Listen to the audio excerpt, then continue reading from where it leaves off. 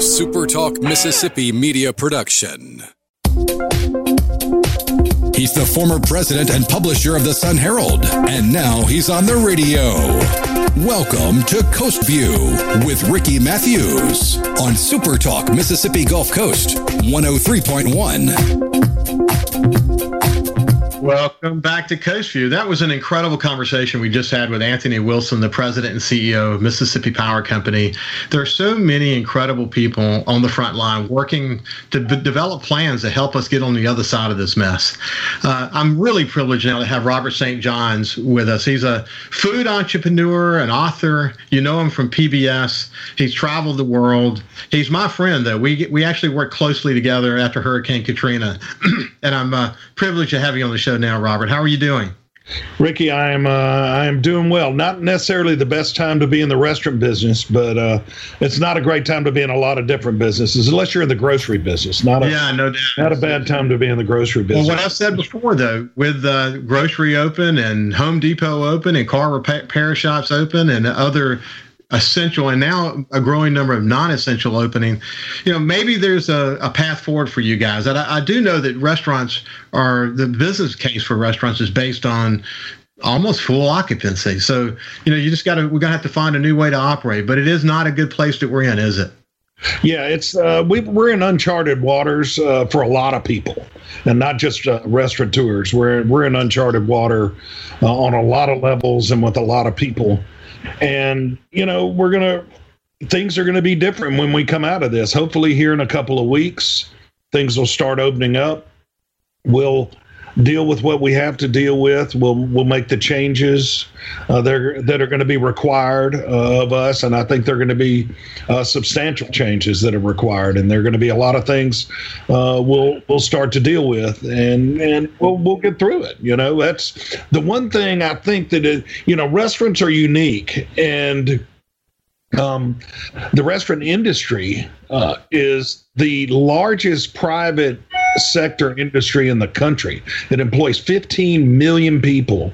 And if you count the suppliers, the fishermen on the coast, the farmers in the Delta, all across the country, and other suppliers, that's another 10 million. So you're talking about 25 million people that our industry affects. We're 4% of the GDP, $1 trillion in the economy. And then once you get into independent restaurants, which we have 6 restaurants and 2 bars here in Hattiesburg, it's a whole different story. But, our business models are created on seats and numbers of turns and the number of people you can get into a dining room at once. And so everything's based on that. And all the talk now is that, those are going to be potentially reduced by 50%. And that's going to be the biggest challenge coming back. I think psychologically, people are going to be in a different mindset going out to eat and going to places. Certainly, that's going to be different. But, when you're talking about having a business that was based on, let's say 200 seats, then you're down to 100, or 100 seats and you're down to 50. It's hard to make those numbers work because restaurants are so industry specific in that you have small windows for sales. If you're in a boutique or a hair salon or some other business like that, retail, you open at 10 in the morning, you close at 8 at night, and you're steady throughout the day. In the restaurant business, you open at 11 and it gets busy about 11:30 and it's finished at 1. Mm-hmm. And so you have these tight windows that you need to make sales and turn tables. And when people are about to get cut by 50%, we're going to have to figure out how to make that work in the structure that we've negotiated leases based on that. We've taken out loans with banks based on that. It's going to be a different deal. So, Robert, the governor appointed you to the Restart Commission. I want to come back to that in just a second. And as I mentioned, you and I worked together in the Katrina recovery effort. Right. So you've come forward before to volunteer your time, as so many people are doing now, to try to figure out what the path forward looks like. Hey, so real quick, you mentioned the number of restaurants and bars you have, but just in a paragraph, tell me the different businesses that you're in. Let people know what's the name of your restaurants, et cetera. Okay, so we have Purple Parrot which I opened in 1987. We're a 4-diamond AAA rated fine dining restaurant. We have Crescent City Grill, casual New Orleans themed restaurant, Tabella, which is our Italian concept, a place called Ed's Burger Joint, Mahogany Bar, cocktail bar called Branch. Our breakfast lunch concept is called the Midtowner. And then we have a little boutique small batch donut shop called Midtown Donut. And in addition to that, you know, I've got a column. When you were with the Sun Herald, you carried my column. I've been doing that for about 20 years. I think I figured it out the other day. It's well over 1,000 columns and 1 million words I've published. Got 11 books, and then this TV show. We're in the middle of our 5th season of a TV show called Palate to Palate. It's on MPB, and actually our largest viewership for MPB is on the Mississippi Gulf Coast, which I think speaks highly of the people on the coast. Yeah, but it can be seen on pbs.org too if you just go search Palate to Palate. And I'm involved in some charitable things and a few other things. We stay busy. Yeah, tell me actually on the charitable side. Tell me about that. There's something you're doing now that was really working to make a difference. Yeah. It's called Extra Table, and we're a little over 10 years old. I got a phone call in 2009 from a mission pantry here in town called Edward Street Fellowship Center. At the time, they were feeding about 800 families a month, and they were completely out of food, and they needed help. And they called me panicking, saying, "Is there anything you can do to help? We're out of food. We've got people coming in." And so I said, "Sure." And I figured the best, easiest, quickest way to get them food would just be to call my Cisco rep, Cisco being the food service distributor, call a Cisco rep and put together an order real quick, call it in, have it drop shipped to the agency. I did that, and they had food enough to feed their clients. And I started thinking at the time, I bet if there were an easier way to get food to these places, they wouldn't run out of food like this. And so that in that thought, Extra Table was born. To be honest with you, I was a little skeptical that there was even a hunger problem in Mississippi. So I kind of went on a food finding mission, and I learned quickly there's a huge problem. 670,000 Mississippians suffer from what the government calls food insecurity. You got over 125,000 seniors who right now, not only are they shut in, but they're trying to figure out, can I pay the light bill or can I go to the grocery store? And then you've got over 200,000 kids who eat a school breakfast and a school lunch and then don't eat again until the next day. And so my eyes were open, and I started this thing. And it's a nonprofit. We're a 501c3 based on business principles. And we raise money and we buy food wholesale and in bulk. I planted our flag on two things. One, 100% of the money we raise for food will always go to purchase food. We'll raise our administrative costs in other ways. And then number two, it's always going to be healthy food. Because the time we were number one in food insecurity, we're number two now, we're moving up.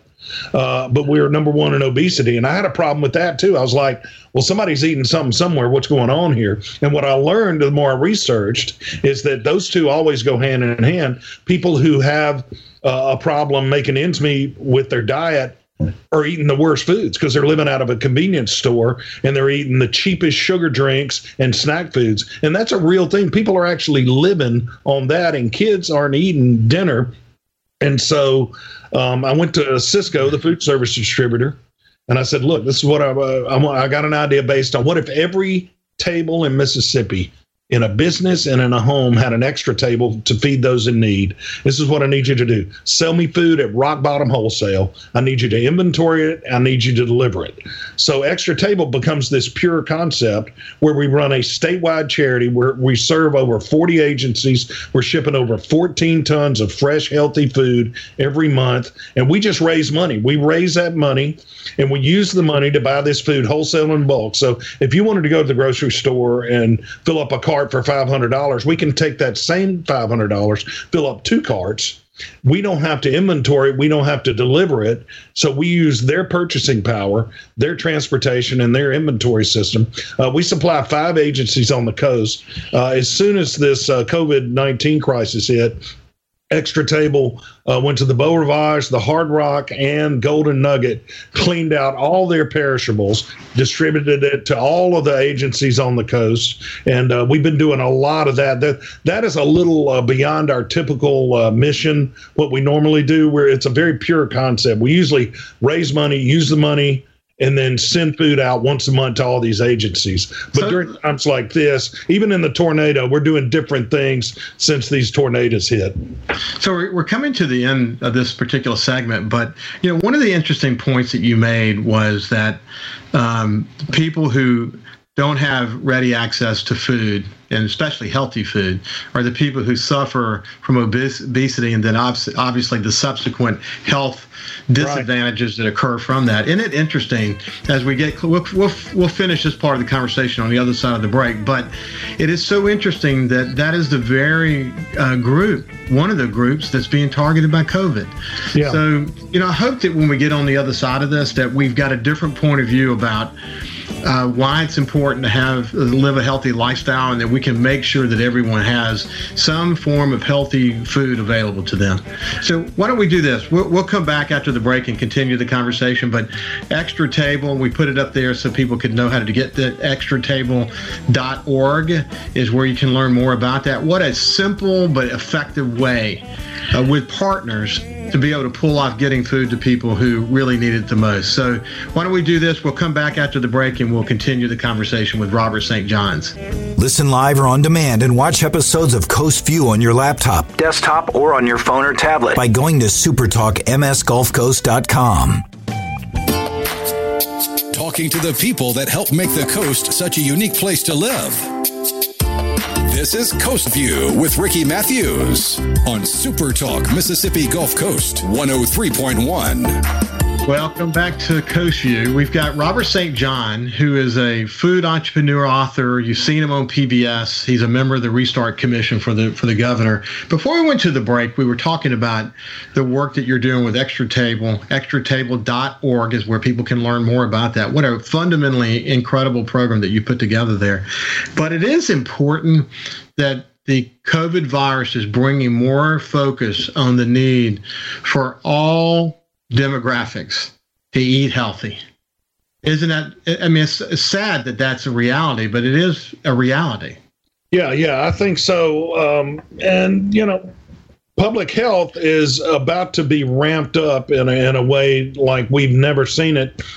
And that's maybe a good thing that comes out of this. Maybe one of the silver linings is that we pay more attention to those things. I've been a kind of a germaphobe most of my life. So I told my wife the other day, I said, people are just now coming around to the way I've been living for a while. I'm a little freaky about stuff. So, but at the restaurants, we're going to have to make changes, and we're happy to make them. And people are going to come back. There's a psychological aspect of this thing that will have affected people. We're not a society that's been used to walking around with masks and gloves. There are a lot of societies in Asia that have walked around with masks for a long time for many different reasons. A lot of it has to do with air pollution and things like that. So we've never done things like that. But I think over the course of this 4 to 6 weeks, however long this shelter in place has been or will last, is going to leave permanent changes in our psyche. It will. There's no doubt. There's no doubt about it. So what's your early read on the Restart Commission? We've had one meeting. I was so, as you and I were on Haley Barber's commission after Katrina, I was honored to be on that one. I was honored to be asked to be on this. It's an entirely different scenario because with Katrina, there was definite damage that we knew we had to deal with. It was visible. It was clear. It was total destruction, obviously, on the coast and as far north as Hattiesburg, obviously. But we knew what we were dealing with, what lay ahead. We are in uncharted waters with this COVID-19. Governor Barber saw fit to put Jim Barksdale as the head of that commission back then, which was a brilliant move. And Governor Reeves has made as brilliant a move as Governor Barbour did in putting Joe Sanderson in charge of this group. Joe, as a friend of mine, I've known him for a long time. I respect what he has done and grown that company into.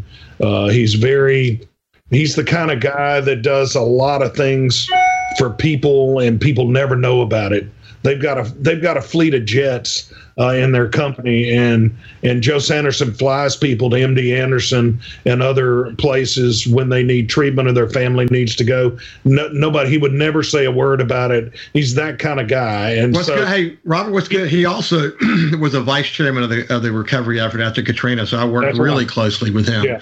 I was so thrilled to hear that he was going to be involved because it helps to have experience in a situation like this. Yeah, and he's a compassionate guy as well as a shrewd and very sharp, smart businessman, and so he will lead this group. We've had one meeting. We'll be meeting on Thursdays after that. Each commissioner, I guess, or committee member will be in charge of one area. My area is hospitality.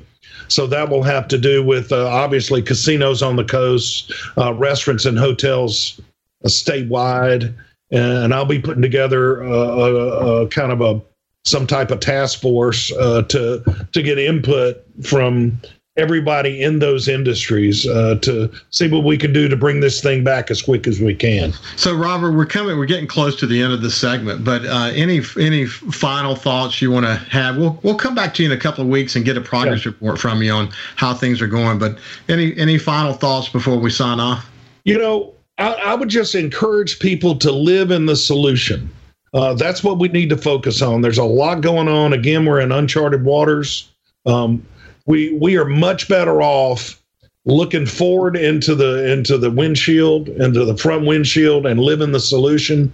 And eventually the problems will be in the rearview mirror and they'll be behind us. So we just can't, psychologically, we've got to be strong. And I have no doubt that Mississippi is up to this task, because as we saw after Katrina, I think we're going to see after this. Now, this wasn't a physical devastation. It was more of a health crisis. Our economy was, the best economy in the history of the world when this happened nationwide. So we're going to do our best on this commission and with other Mississippians to bring us back. But the way to do that is to live in the solution.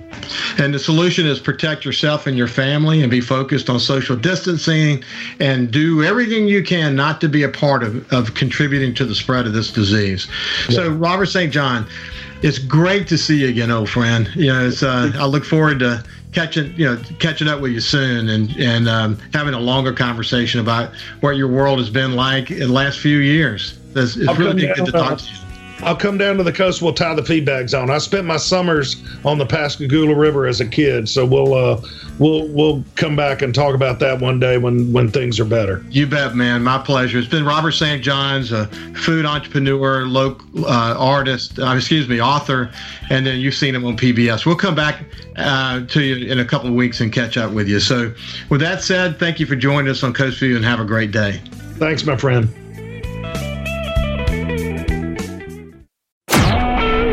SuperTalk Mississippi Media Production.